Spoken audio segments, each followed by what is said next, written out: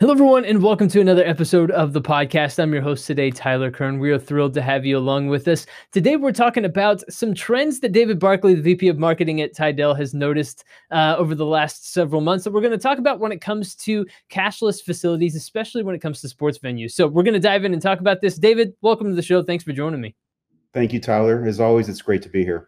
Well, I'm excited to talk to you about this because this is something I've noticed as well. More and more venues going cashless, and this is something that you've noticed specifically when it comes to some sports venues, and especially newer sports venues. So, David, kind of lay out what you've noticed and what you've seen out there in the market as you've either attended events or heard stories of people that have gone to some of these newer venues.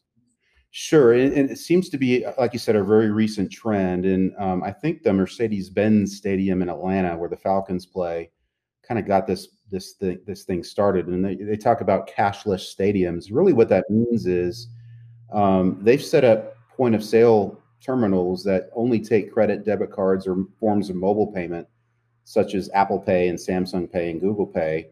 And for cash paying customers, they've invested in these kiosks. They call them, loosely reverse ATMs, where you actually can, if you are a cash paying consumer, you can actually put your cash in, and out comes a prepaid debit card that can work at those concession stands. So that's really what they've done.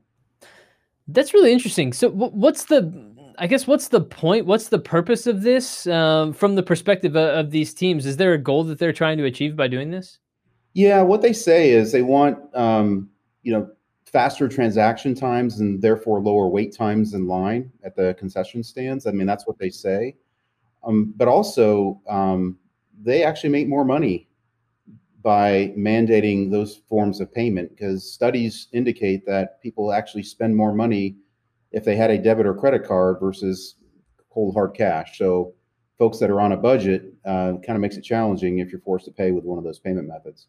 Yeah, there is something about just watching cash leave your hand that makes me a little bit more reticent to spend it, right? But when it's this it's almost an imaginary thing that exists only on a computer or phone screen, it's a little bit different, right?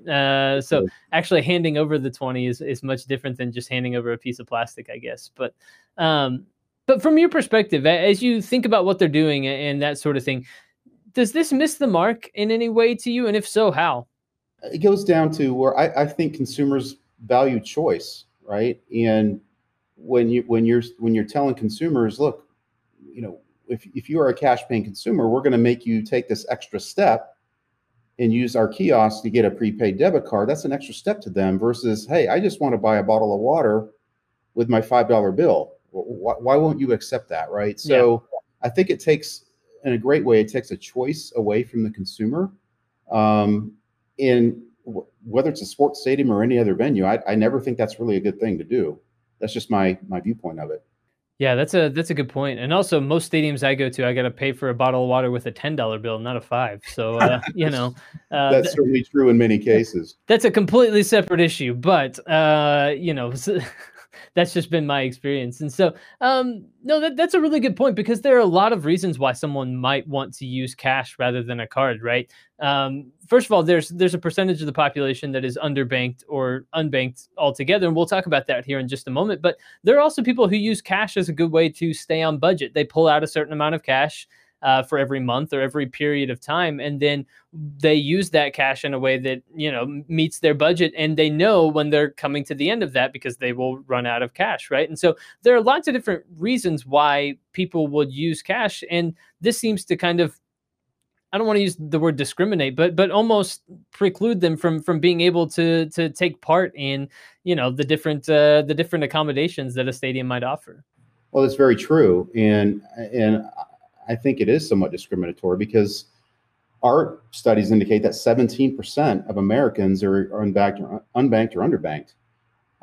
That's a lot of people that typically pay their transactions in cash. And if you look at put stadiums aside for a second, look at the restaurant industry. Mm-hmm. There have been published stories of restaurants that have tried to go cashless, and it either backfired on them from a consumer feedback standpoint, where they had a lot of customer satisfaction issues with doing that, so they've reversed course, or the city or county that they're in enabled legislation that banned cashless facilities. So if you try to do that, laws are passed saying you can't do that anymore because in their minds it is discriminatory. And if you look at like the state of Massachusetts, for example, they don't allow that, and that's why Fenway Park cannot mandate a cashless situation in their ballpark. They can suggest it, but they can't mandate it. So it's going to continue to be kind of a fight between the authorities that can govern things like that and the entities that are actually doing it today, such as sports stadiums. So it remains to be seen how it's going to all flush out. But I do believe that any entity that says I'm going to be cashless, you're basically telling a fair portion of the population, we don't want you to come in, or if you do come in, we're going to have to make you do some certain things to conduct business here. And again, going back to choice, I'm not sure if that's the most optimal approach for consumers. Right. And yeah, no, that's a great point. That's a really excellent point. And I'm glad you brought up those numbers about underbanked, the percentage of the population that are underbanked, because I think that's really worth discussing and talking about. And so one of my questions then becomes, if they're trying to make their lines more efficient and get more people through, and I think that using cards is a faster, more efficient way of doing that, is there a way that these facilities can become more efficient in their cash transactions? And do you have any thoughts on that, of ways that could happen as well? Oh, of course, yeah, and these stadiums are right. If they don't handle their cash the right way, it can be expensive, right? And we've seen that not just in stadiums, but just about any entity that handles cash. And that's the business we're in. And obviously, we have solutions that help make those make handling of cash much more efficient, much more streamlined, much more transparent. And in fact, I mean, there are some basketball arenas. There's one particular basketball arena. I won't name it, but it's one that's not too far from where you and I sit, that have one or more of our recyclers in their arena, because their concessionaires bring the cash to that central location, and our recycler helps automate the checking out and checking back in a till. So they figured out, hey, we want our customers to pay in cash. We want to allow them to pay in cash. We're not going to make them jump through extra hoops. But we've invested in systems that help us automate that. So dealing with cash doesn't have to be problematic. You just need to understand what tools are available and make those decisions the right way to invest in those tools. And I'll go back to the reverse ATM example that I talked about, where a customer can put cash in and get a prepaid debit card. How much are those costing a stadium? It's a great point. They've got those things spread out throughout the stadium, and those aren't cheap, right? So they say, well, we're saving, a couple $100,000 a year. Well, how much did those machines cost? Did you factor that in as well? So you really have to look at the entire spectrum of how your customers want to pay for their transactions, and then invest in the right ways to manage each and every one. And I also like to bring up the debit and credit card. There's a story that came out recently where I think it was Allegiant Stadium in Las Vegas where the Raiders play.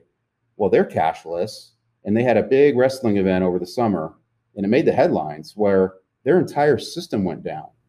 So nobody can get concessions. Can you imagine that at a big wrestling event in the middle of August, where thousands of people are there waiting to get a glass of water or a beer or whatever? Right. Can't do it.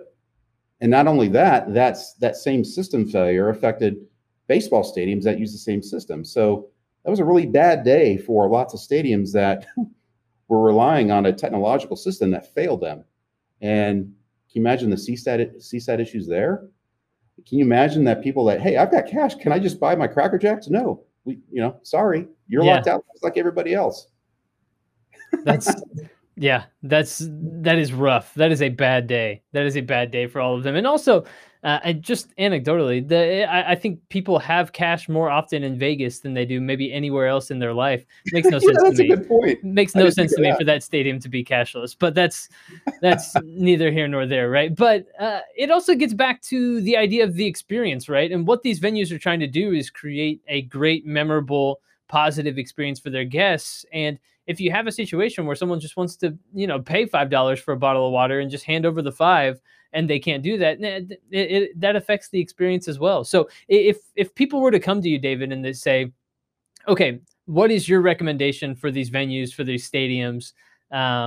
what would you recommend them to do if tomorrow a sports team came and said, "Hey, David, we want to get more efficient. How can we do that?" What's your recommendation? Yeah, so I would just go to the very highest level. Look, I would like to think as a professional sports organization, you're all about giving your customers choice, right? And that includes every acceptable form of payment that's legal today. So that's a credit card, debit card, mobile payment, and cash. And consumers have been paying with cash for centuries. It's the oldest form of bartering in the world, and it's completely anonymous. That's why customers like to use cash. It keeps them on a budget, like you said earlier. So I don't think it's something you can ignore, but I also implore them to look at ways to automate that, right? Yes, if you're handling cash, lots of it, the wrong way, it could get expensive, and you could deal with some headaches with that, right? And we've got systems that help overcome that. And I would just encourage any team to really look at the whole picture. It doesn't have to be one extreme or the other, but it really starts with consumer choice and making the right investments to make a great customer experience out of it. I think that's really well put, and a good note to end on here today. David Barkley, VP of Marketing at Tidel. David, thank you so much for joining us and talking about this trend that you're seeing and how teams can really improve their operations in this way. How venues can operate with more efficiency when it comes to their cash. We appreciate it very much. Thank you, Tyler. Always good to be here. Thank you so much. Absolutely. And everyone, thank you so much for tuning into this episode of the podcast. For more, head over to Tidel's website and stay tuned for upcoming episodes. We have a Made in America episode we've done with Tidel, really featuring some of their products and the amazing things they're doing in the world of cash. So stay tuned for more from Tidel. But for this episode, for David Barkley, my guest, I've been your host, Tyler Kern. Thanks for joining us.